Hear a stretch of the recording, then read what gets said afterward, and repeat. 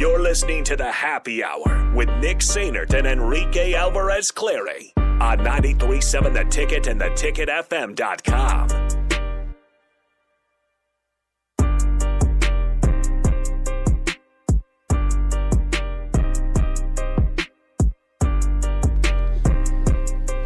Welcome back into the Happy Hour, 93.7 The Ticket, theticketfm.com. We bring in our boys Strick and Austin for the crossover. Gentlemen, how was the weekend? It was a great weekend. I had a good one. You good, nice little alumni weekend there, Stricky. Yeah, man. Oh no, which phone ringing? Which phone? Which one? Just turn them both off. Shout out to Kevin Gates. Yeah, he had a really nice alumni week until that half-court shot. Yeah, till the half. Yeah, I knew you guys were going, especially you. But you don't. Stricky, realize. I was so hyped. And like I get it. No warm up. You got to go out there. You got to use your whole body, throw the shots up. You got 5 though, so you got to calibrate, 1, 2 shots, whatever. I know. But Stricky, I did come close on one of them. I know one, but I have the video of all 5. So do I. But Stricky, Yeah.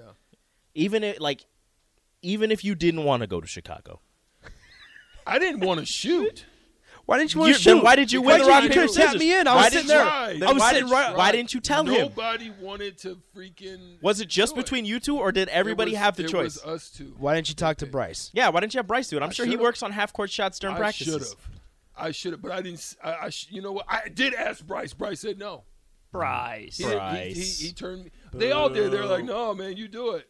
Because they know they're done. No, it's one of those. Listen. I'm gonna be honest. Doesn't know when to hang it up. I thought about it. I'm just kidding.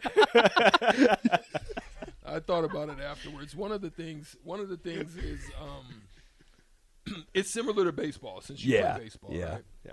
One of the things about baseball is you don't want to have a lot of eye movement up or down. You want to kind of have your eyes level and stay because if you change your levels of your eyes, the ball when it comes out, it's going to look differently, right? Same thing with golf. You want to keep your eyes stationary, your body shifts and turns. And my problem, I realized this afterwards, I was so focused on the half-court line. Rico, you're right. I just should have just didn't care. Nobody cares about the line. Nobody, because you just I realized it afterwards. I'm like, dang, that's why I should have just kept my eyes on the freaking. It's okay, Strick. It's not the worst half-court shot that I've seen. There was one guy who had like 2 shots and like airballed like not even close, like both of them. Jalen Hurts Hail Mary-esque. Yeah, well, Jalen slipped. All right, give him some credit. You know what I was the most disappointing thing from yesterday was that they did not do a putt for the Porsche. They had it out. I thought they were going to do it. I was so heartbroken because the most electric event that you can do, there's two. Dash for Cash and the putt for a car. That dude was so close on Dash for Cash. I don't want to. He had the perfect strategy. You said it. Yes, it's perfect strategy. You line up and you take about 5 steps. And then you recalibrate. You do it again. And you don't have to go super slow. A lot of people just go super slow.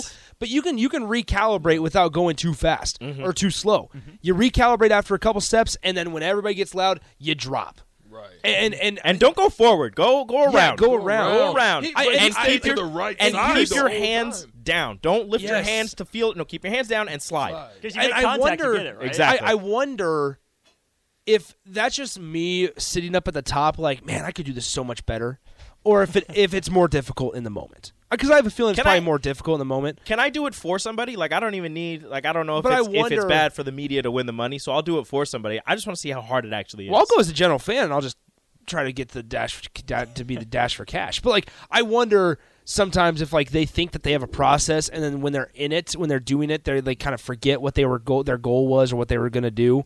Do the fans actually help? But here's the crazy thing. That happens more times than what you really realize. Yeah.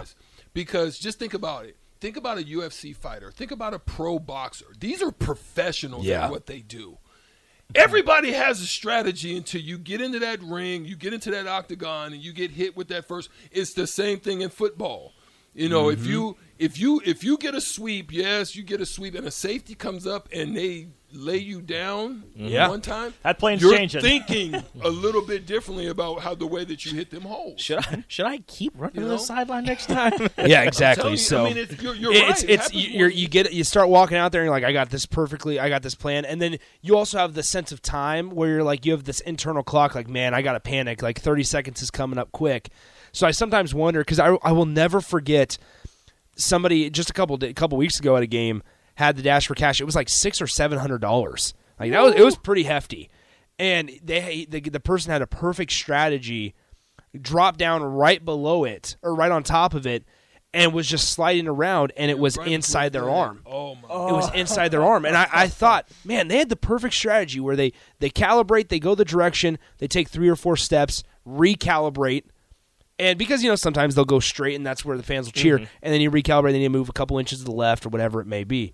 But I thought it was interesting. But I was real disappointed at the putt for a Porsche, because there's been 2 times, the 2 times that they've done it, the contestant has gone inches from the hole. That's why they didn't do it. They're like, wait a minute. We're going to have to give away a Porsche? I really didn't want that Chicago trip. I'm being honest. When they said Chicago, my consciousness went like this. I looked up, and it said Chicago. I said, I was hoping it said no slight to Chicago folks, but I was hoping it said like Dallas or Houston. I was like, I was just down there. Strick, you should have just turned around. You saw me on the baseline. You could have tapped me, and I would have done because I would have loved a Chicago trip. You think they'd do that? You think they'd allow that? I don't know. D-Wayne might let us tap in. I would have asked. Yeah. With more notice, we would have been doing a remote from a local elementary school, just shooting half quarters off. With any more notice. Strick needed it. Anyway, okay, Strick, here's this question for you, and I thought you would be good to answer this. Unnamed texter asked, why isn't Denon Dawson playing more? Because I know you kind of talked about it a little bit last night when we were just sitting up there. So the thing about Denham is it's really – well, you've got to look at the matchup, the starting lineups, the changes, the adjustments that they're making. They're very matchup oriented on the need for the night, right? Denham's greatness is in defense, right? You already have issues with paint shrinkage when you have Walker, Keita, and then you try to throw Denham in, it shrinks paint. You're trying to get matchups where you're getting Grisel to the post. You're getting space for Tamanaga and all that. So it's the fact that he's just not able to consistently at this point knock down shots. Gotcha. And so now if they need a run, they need stops. He's become situational because of the fact that you just don't have that space when you have any combination of 2 or 3 of those guys out there. Gotcha. That's the issue. Gotcha. All right, we got about a minute left here. They got a chance to do something real special, like Husker basketball. If you think about this, we were sitting here before Rutgers, and I was saying, listen, if they can just win their 3 games at home, like that's a pretty impressive way to end the year going into the Big Ten tournament. But here we are. NIT is seriously a conversation. And now a bye in the Big Ten tournament is conversation as well. Not forcing yourself to have to play on Wednesday would be huge for Nebraska's ability. Somebody made a very weird point that I actually thought about. If they win their next 3 and they win 2 games in the Big Ten tournament, they're at, 19 wins? They're 19 and 14. With 3 or 4 quad 1 wins? 19 and 15. They could get into that playing game. Is there a chance of a last 4 in? It's possible. They've kept their fans, resume. They've kept fans invested. Yeah. But I'm sure the guys will talk more about it on the block. Make sure you stick around. That'll do it for us today. We'll talk to you tomorrow. See ya. Adios.